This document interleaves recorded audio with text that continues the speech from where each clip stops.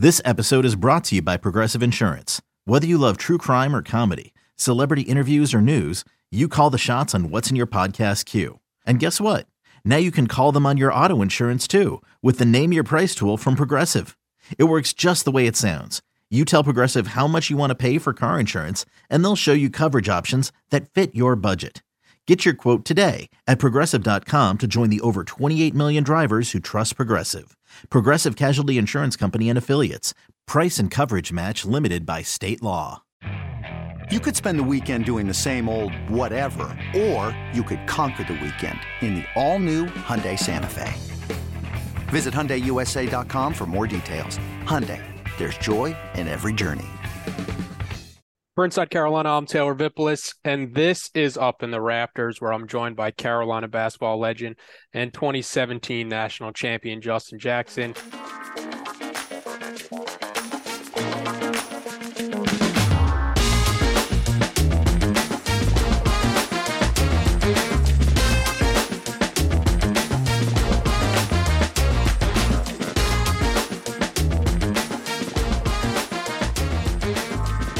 Justin, this is a mailbag edition of Up in the Rafters from the IC Premium message board. Appreciate everybody sending in the questions. Always helps out the podcast. People have a lot of questions about this team. I'm hoping that you have some answers. A lot of people are watching this team kind of confused with what we're watching. But on a lighter note, somebody opened the questions and said, what is your favorite comedy movie of all time? Ooh, you didn't warn me about these questions, man. Favorite comedy? I think it just kind of depends, man. Because like Elf to me is a comedy movie, but at the same time, it's like Christmas. Like it falls in both categories. Yeah, so I'm gonna say Elf because it's a classic, but Semi-Pro is hard to beat. Honestly, I was just about to say the more I think about it, it's more Will Ferrell. So yeah, I'd probably say you gotta throw those two in there. Yeah, if I had to go, I would go Step Brothers. So I'm with you with the Will Ferrell. That question was from Heel Blue 82. The next question we have, getting to the basketball stuff, just to set the scene. Carolina, they've lost 5 of their last 7 games.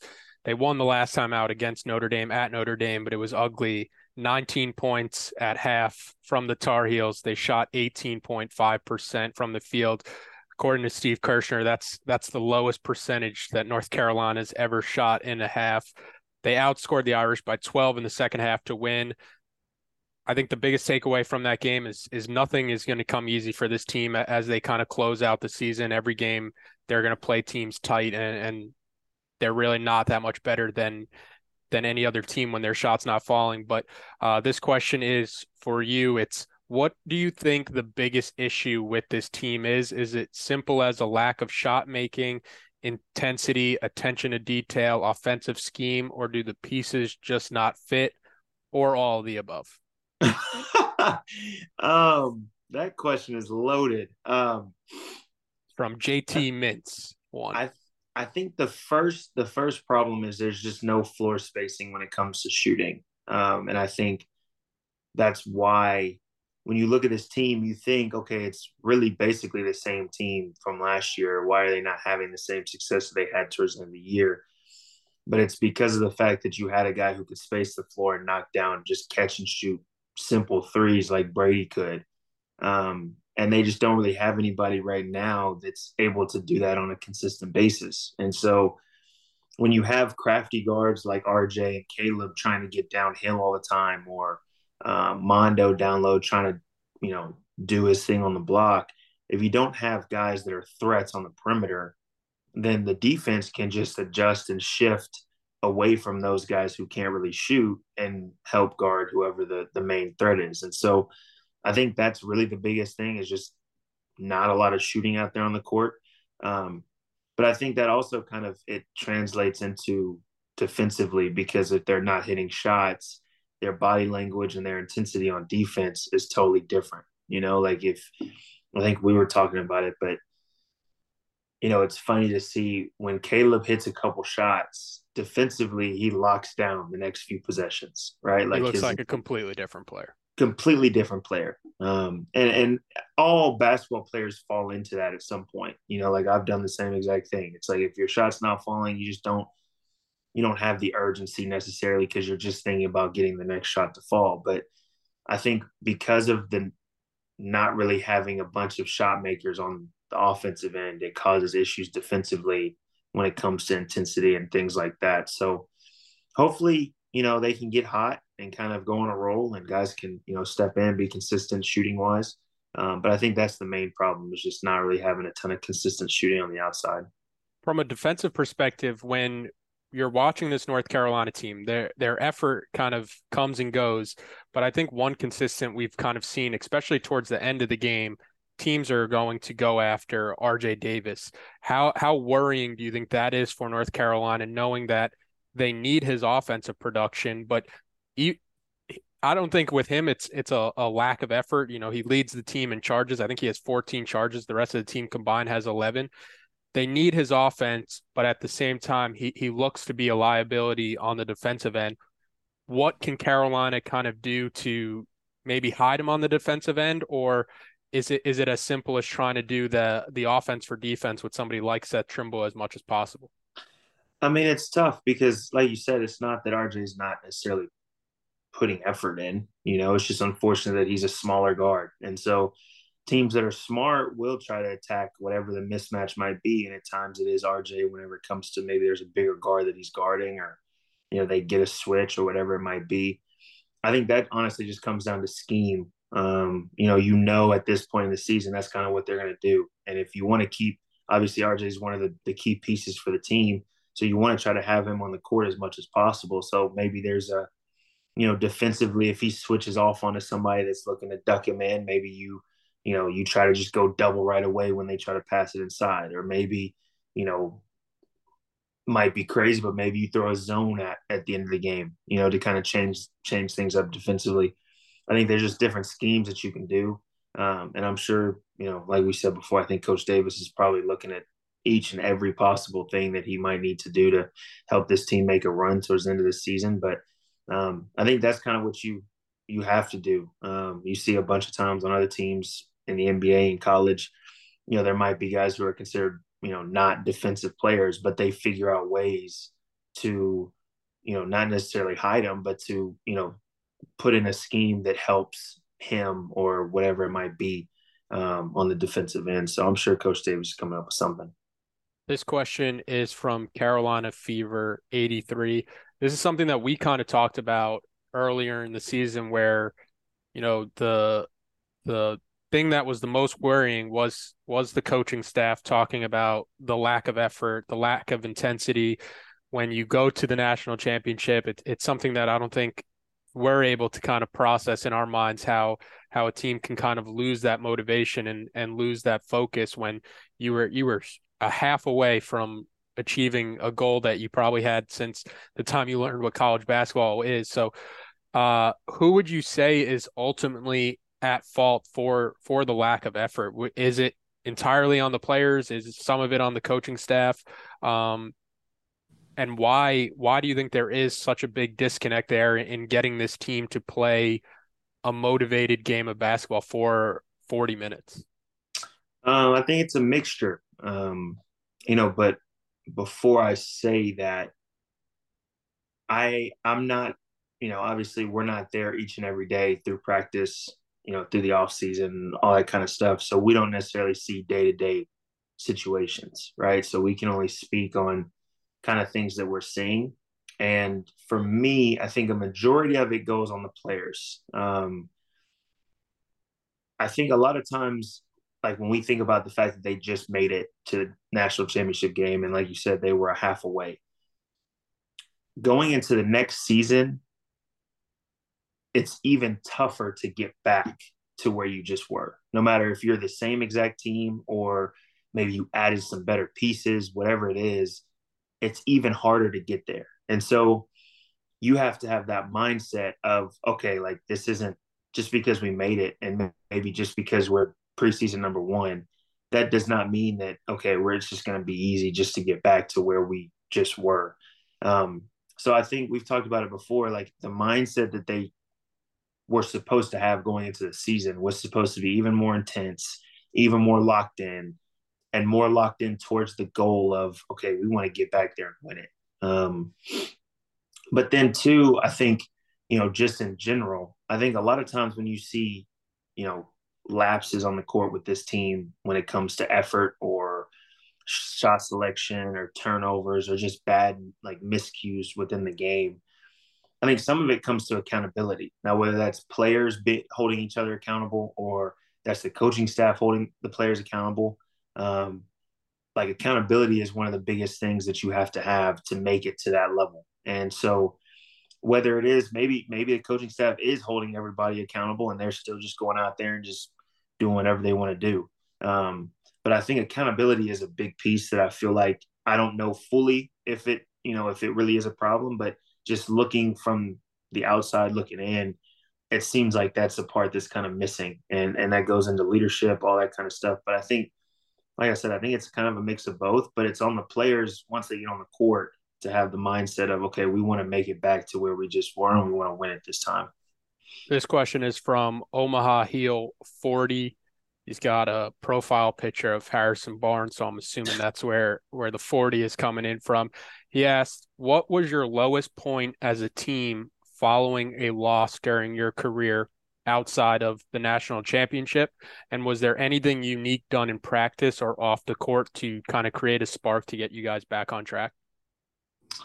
Lowest point. We had a few tough ones. But I want to say it was against Northern Iowa, maybe, or maybe Texas. One of those two. Northern Iowa for sure. We were not supposed to go in there and lose. It was supposed to be like this nice homecoming for Marcus. Obviously, he couldn't play because of his injury, but it was supposed to be a nice homecoming. We were supposed to go in there, do our thing, beat them, and they just took it at us. And so, if I remember correctly, the next practice, I don't think we had rims on the goal. And I think it was like a circuit, like it was like a whole like conditioning circuit type deal. But yeah, I think that was a rough one. But like the crazy thing is we talk about this all the time within our group chat with like Marcus and Kenny and B-Rob and them. It's like thinking back to the times when I was there, I can't imagine losing 5 out of 6, which was what they were before they won this game at Notre Dame. And the reason I can't imagine that is because we would have been terrified to lose another game if we would have lost 2 or 3 in a row, because our practices would have been absolutely miserable. Like we would have been running, we would have been doing all the things that basketball players don't want to do. And so it's like just thinking back to that, maybe it is just, the guys were just kind of different when it came to mentally, like we just didn't want to do that. And so we were like, okay, we got to change things up or what. But I just can't imagine going 5 out of 7 now and not changing our intensity from the jump of the next game or, whatever it might be. But yeah, when you walk into a gym and you don't see rims, that means no shooting, which is like the number one thing that basketball players want to do. And that means there's going to be a lot of defense and conditioning. It's never a good feeling. That is, if you lost 5 of 6 with Roy, you would have forgot what a basketball looked like, you think? Yeah, we wouldn't have. I don't even know if we would have had our locker room. I think we might have been like, we would have been in the training room probably with like chairs and like tape that just had our names on it. Like that would have been, it would have been bad. I've always been a fan of the coaches who take away the team gear. Like you got to earn wearing the Carolina logo back. Yeah, that's if we would have lost 5 out of 6, I think we would have possibly been at that point. So thank goodness we did it. This next question is from UNC NBA 14. It's something that we've touched on a bit, but kind of expanding on it. Do you think it's realistic to have the same level of passion and connectivity as a team in a world of NIL and outside voices, or does that shift to more of an individual type focus? And we've touched on the NIL, and the only reason why I don't think NIL is a problem is because Carolina is not the only team in the country that's having to deal with NIL. But what do you think about the outside voices type, where every player has their own trainer, every player has their parent. You kind of have that AAU culture now where, a player's first thing after a game is to talk to their parents, or something happens on the court and the first thing they're doing is looking at their parents for coaching. Do you think that's a problem at all with this Carolina team and then kind of college basketball as a whole? I mean, I think the whole parent player dynamic has always been a thing. I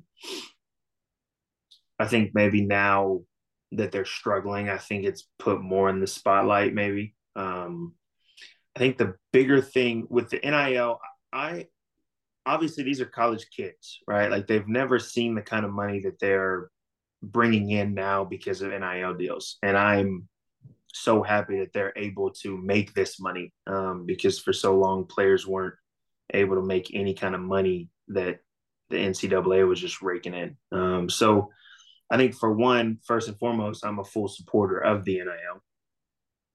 But I think when you look at the dynamics of the NIL deals and how it changes the scene of college basketball, I equate it just to being in the NBA, right? Like every player on the NBA roster is making money, right? Every player is making different kinds of money. Like the minimum is the minimum, the max guy is the max, but everybody's making money. And at the same time, they're still buying into a collective team. We want to win a championship, right? And now I think that's obviously how college basketball is at this point, where it's like, okay, I got to try to figure out how can I make as much money off of NIL deals for me as an individual player. But as a team, you have to still come together and have a collective goal in mind. And so I think there's obviously it's a process. This is the first real year of guys just making a ton of money off NIL deals. And so, it's probably an adjustment for most players and even the coaches, but I think there's still a way to focus on yourself and these NIL deals while also wanting to win a championship. Now, a lot of that also goes to loving the game of basketball. Like you have to love what you're doing to put in all the effort that you are supposed to put in. And if you're not, then you're not going to, if you're just getting paid, then what's the point of me putting in extra work or doing all this? I'm already making all this money. Right. So I think it's kind of a mixture, but I think there is a way to balance, at any level. So, I think obviously North Carolina will figure it out. Like you said, all of college basketball and college athletics is dealing with this. So they'll figure it out. It's an adjustment period for sure. Introducing the Two-Way V4, where groundbreaking fuel cell technology meets fresh foam cushioning for the ultimate performance. With Fuel Cell, each step feels explosive, delivering unparalleled energy return. Paired with fresh foam, experience maximum comfort throughout the game. Its lightweight textile upper offers support and breathability without sacrificing agility. Whether you're hitting the clutch shot or locking down the opposition, the Two-Way V4 gives you the tools to play at a high level. Learn more and purchase the Two-Way for yourself at newbalance.com. When you need mealtime inspiration, it's worth shopping Kroger, where you'll find over 30,000 mouth-watering choices that excite your inner foodie. And no matter what tasty choice you make, you'll enjoy our everyday low prices, plus extra ways to save, like digital coupons worth over $600 each week. You can also save up to $1 off per gallon at the pump with fuel points. More savings and more inspiring flavors make shopping Kroger worth it every time. Kroger, fresh for everyone. Fuel restrictions apply. This next question is from Tennessee Tar Heel 99. Your neck of the woods. Shout out Cleveland. Shout out Chattanooga. The question is, what can this team do as players to improve their shooting ability mid-season? I understand you can't change an entire shot mechanic this late into it, but is there anything that the guys could be doing aside from repetition to get shots to fall in the basket? Because I think when we're watching the Notre Dame game, they're shooting a lot of open shots. It's not really contested shots. They're just missing shots that you would normally expect basketball players at your guys' level to hit and knock down on a consistent basis. Honestly, I think it's just repetitions. To be honest, there's really outside of repetitions, the only thing you can really do is completely change somebody's shot. And like like this person said, you're not going to change somebody's shot mid-season, especially not this late in the season. So anything that you can do is just get as comfortable as possible shooting the different kinds of shots that you would shoot in the game. And so, you know, I'm not there every day, but we haven't really seen any consistency shooting at all season. And so my only thing would be, okay, like let's just get into the gym and shoot a ton of shots. And we still might brick a ton of shots the next game. But as long as you're preparing yourself and getting as many reps as you can to get as comfortable as you can for the game time, then that's all you can really do. And so, unfortunately, I think that's really all there is. There's no like, hey, let's make a mixture and have them drink their special drink and boom, they can, knock down shots on a consistent basis. It's just a matter of them getting in the gym and doing kind of the hard and tedious work of getting shots up. This question was actually from JT Mint, so I don't know who I credited his question with earlier. But he asked, is the team shooting woes a mental issue, a lack of confidence, or a mental issue / lack of confidence, or a physical technique issue? Is that something that you would be able to tell without, getting in the film room and breaking it down? I mean, for one, it's towards the end of the season. So you got to think about how many practices, how many workouts, how many games, how much traveling they have to do. Your body starts to just get tired as the season goes on. And so unless you're taking care of your body like you're supposed to, then you're going to have towards the end of the season, you're going to kind of have some dips. So I think maybe physically, maybe they're just a little more tired. And so shots, don't come off their hands right. There's so much that goes into shooting that seems like it's so simple, but maybe that's what it is. Maybe it is they haven't shot the ball well most of the season. And so now it's more thinking about I have to make this next shot as opposed to this next shot is going in because I just feel comfortable shooting it. I'm not totally sure what it is, but I think for them mentally, it's just a matter of just stepping into shots confidently. Like you're going to make or miss it at the end of the day. Like that's just how it is. And unfortunately throughout this season, there's been a lot of misses. So just step into it confidently. If you miss it, get back on defense. If you make it, cool. Try to keep the same rhythm that you shot that shot with. But I think it's just a matter of just shooting confidently and hopefully they can get hot at the right time. Yeah, this stat comes from Brian Ives on Twitter. North Carolina's three-point shooting in February, Caleb Love is 24 of 62, so 39%. The rest of the team is 21 for 119, 18%. If this North Carolina team is able to raise their three-point percentage to a more respectable level, 35%, how much impact would that have on this team's late season trajectory if Caleb continues to hit shots, but you also get contributions from deep from RJ, Pete, and Puff to a lesser extent? Yeah, I mean it totally changes the dynamic of the team. I mean, we've seen clips of how when certain guys are on the floor and if they're the opposite side of the ball, their defender is literally in the middle of the paint.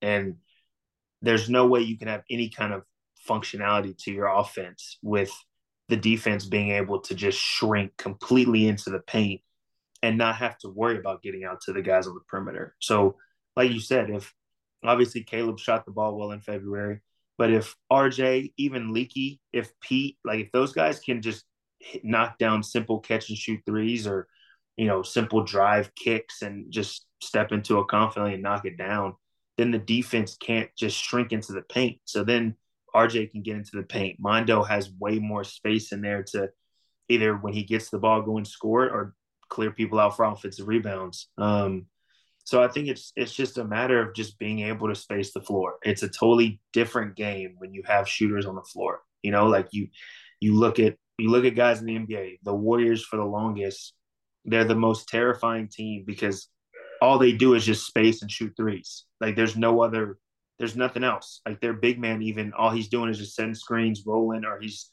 spaced to the 3-point line. So when you look at a team like North Carolina with, at the end of the day, they've got talent. Caleb, RJ, Mondo, Pete, like they have talent. It's just a matter of being able to play an open spaced floor. And a lot of that goes to guys just stepping in and being confident, knocking down shots. Yeah, and one area that I wanted to make sure that we mentioned, especially after the Notre Dame game, area that I thought really helped him out. Pete Nance, his entry passes into Mondo. I think that's one area where if his shot's not falling, this team has struggled at times to get the ball inside to Armando. I think Pete does a really good job of providing those entry passes. And then Leaky, where this stat is from Trevor William Marks on Twitter, he's averaging 7.4 points, 9.1 rebounds, and 1.8 steals per game in the month of February. And then he's rebounding the ball exceptionally well on both ends, 3.7 offensive rebounds per game over that stretch, where even if this team is struggling to shoot, this newfound Leaky, who's crashing the glass a lot harder than we've ever seen him crash the glass, is providing those second chance points. And this North Carolina team can steal a lot of possessions when things aren't going well for them. So what have you kind of seen from Leaky and from Pete, who might not be providing the offensive scoring that fans might want to see, but they're trying to find other ways to impact the game? Yeah, I mean, I think that's the most important thing, is whether your shots are falling or whatever it is, what ways can you impact the game to help your team win? And I think a lot of times, I think Leaky sometimes gets a bad rap when it comes to, him not necessarily being a knockdown 3-point shooter. But when you really look at Leaky's game, everybody on the team isn't necessarily going to be a knockdown shooter. But when you look at Leaky's game, he does a lot of things to impact winning, right? Like he might do some things that, might hurt him at times, but he does a lot of things to impact winning. Defensively, he guards the other team's best player every game. Like you said, he's been hitting the offensive glass like a madman the past couple games, which honestly is kind of should be his way offensively of getting involved, because if his man's not guarding him, as tightly as other guys, it gives you a free run to the basket every time. So to see him doing that, to see him getting, the team more second chance opportunities when they're not necessarily shooting the ball well, that just means they need more shot attempts. So, I think you got to give Leaky a lot of credit. And I think certain games he has stepped in and knocked down some shots and made some plays for them offensively. And then I think Pete, he obviously hasn't shot the ball well. Like he'd probably be the first to admit, like he wishes that he's shot the ball a little bit better. But he's also done other things. I think the last game against Notre Dame, he had 11, 10, and 5, something like that. They don't win that game without him.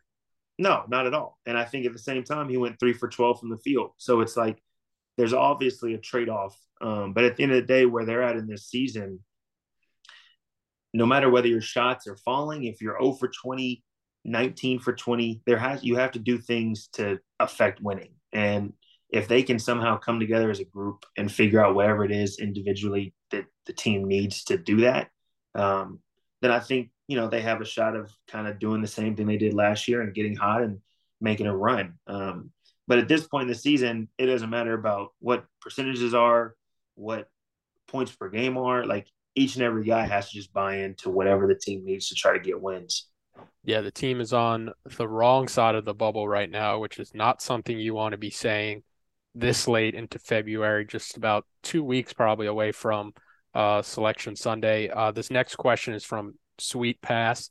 He asked, what are your views on the current bench play and the lack of production that Carolina has gotten from its bench and the rotations that we kind of see in these games?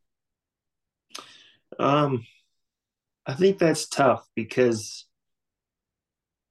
the only real way for a player to produce and have an effect on the game is to play.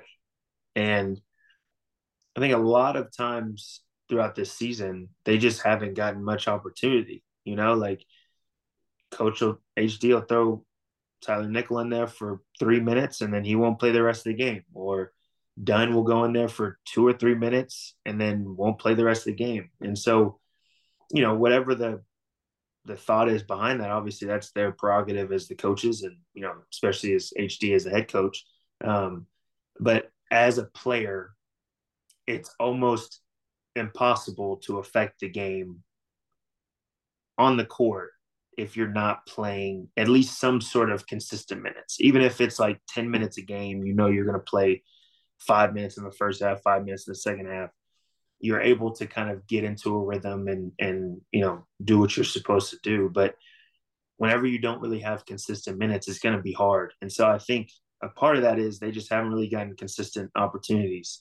And so I think, as hard as it is, they just have to keep the mindset of, the whole cliche of stay ready for whenever your name is called. So I think I'll put it more on the opportunities that the lack of opportunities that they've had than them going out there and not really doing much with it. Yeah, my problem with the rotation that Carolina currently has, it's, DeMarco, he plays 0 minutes against NC State, and then he's one of the first guys off the bench against Notre Dame. Jalen Washington doesn't play at all against NC State, and we saw his contributions when Mondo went down in that Virginia game and how he's shown flashes. And it would be one thing if this team had won like 7 straight games and it's like, okay, you can't really criticize who's going in and when, but when you're losing 5 of 7 and you have these guys on the bench, it's like, maybe let's just see what they have. And when you have somebody like Dunn, whose minutes kind of jump around from game to game, and you could say it's a schematic thing, but we talked about earlier, RJ Davis, where it's not like, he's the best two-way player that Carolina has. So it does open up a lot of questions. And, when you are losing as much as this Carolina team has lost recently, people do want to see changes. So that's really my one gripe with the rotation. The final question I have from you is from Heel23. Yeah. He said, after this season, which positions would you target in the portal, or not only positions, but I guess types of player would you target in the portal for what this Carolina team needs going forward? That's tough. And I think that's why it'd be so hard to be a coach as far as recruiting and trying to bring people in. I think obviously what we've talked about pretty much this whole episode is shooting. So I think it's a matter of finding spacers that can shoot the ball. Obviously can play both sides of the ball, but they need some sort of spacers that can really stretch the floor and be able to knock down shots.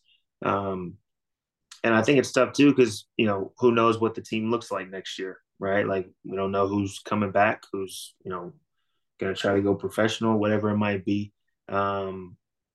So I think it just kind of depends on what happens with the team. And then there's obviously some freshmen that are going to come in and hopefully, help them out a little bit. So I think my biggest thing, which is obviously their biggest hole this year, is shooting. And if they can find some guys, even if it's guys on the roster right now, if they can find some guys that can be consistent 3-point shooters for them, I think it totally changes the look of their team.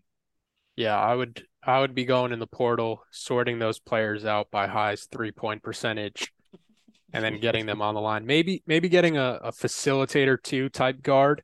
I think Carolina has 2 score first type guards right now in RJ Davis and Caleb Love, and that's one of the reasons why they might struggle running in transition, where both of those guys are looking to get theirs. And not only are they looking to get theirs, but that's when they're at their best, is when they're initiating the offense themselves, trying to get the best shots for themselves.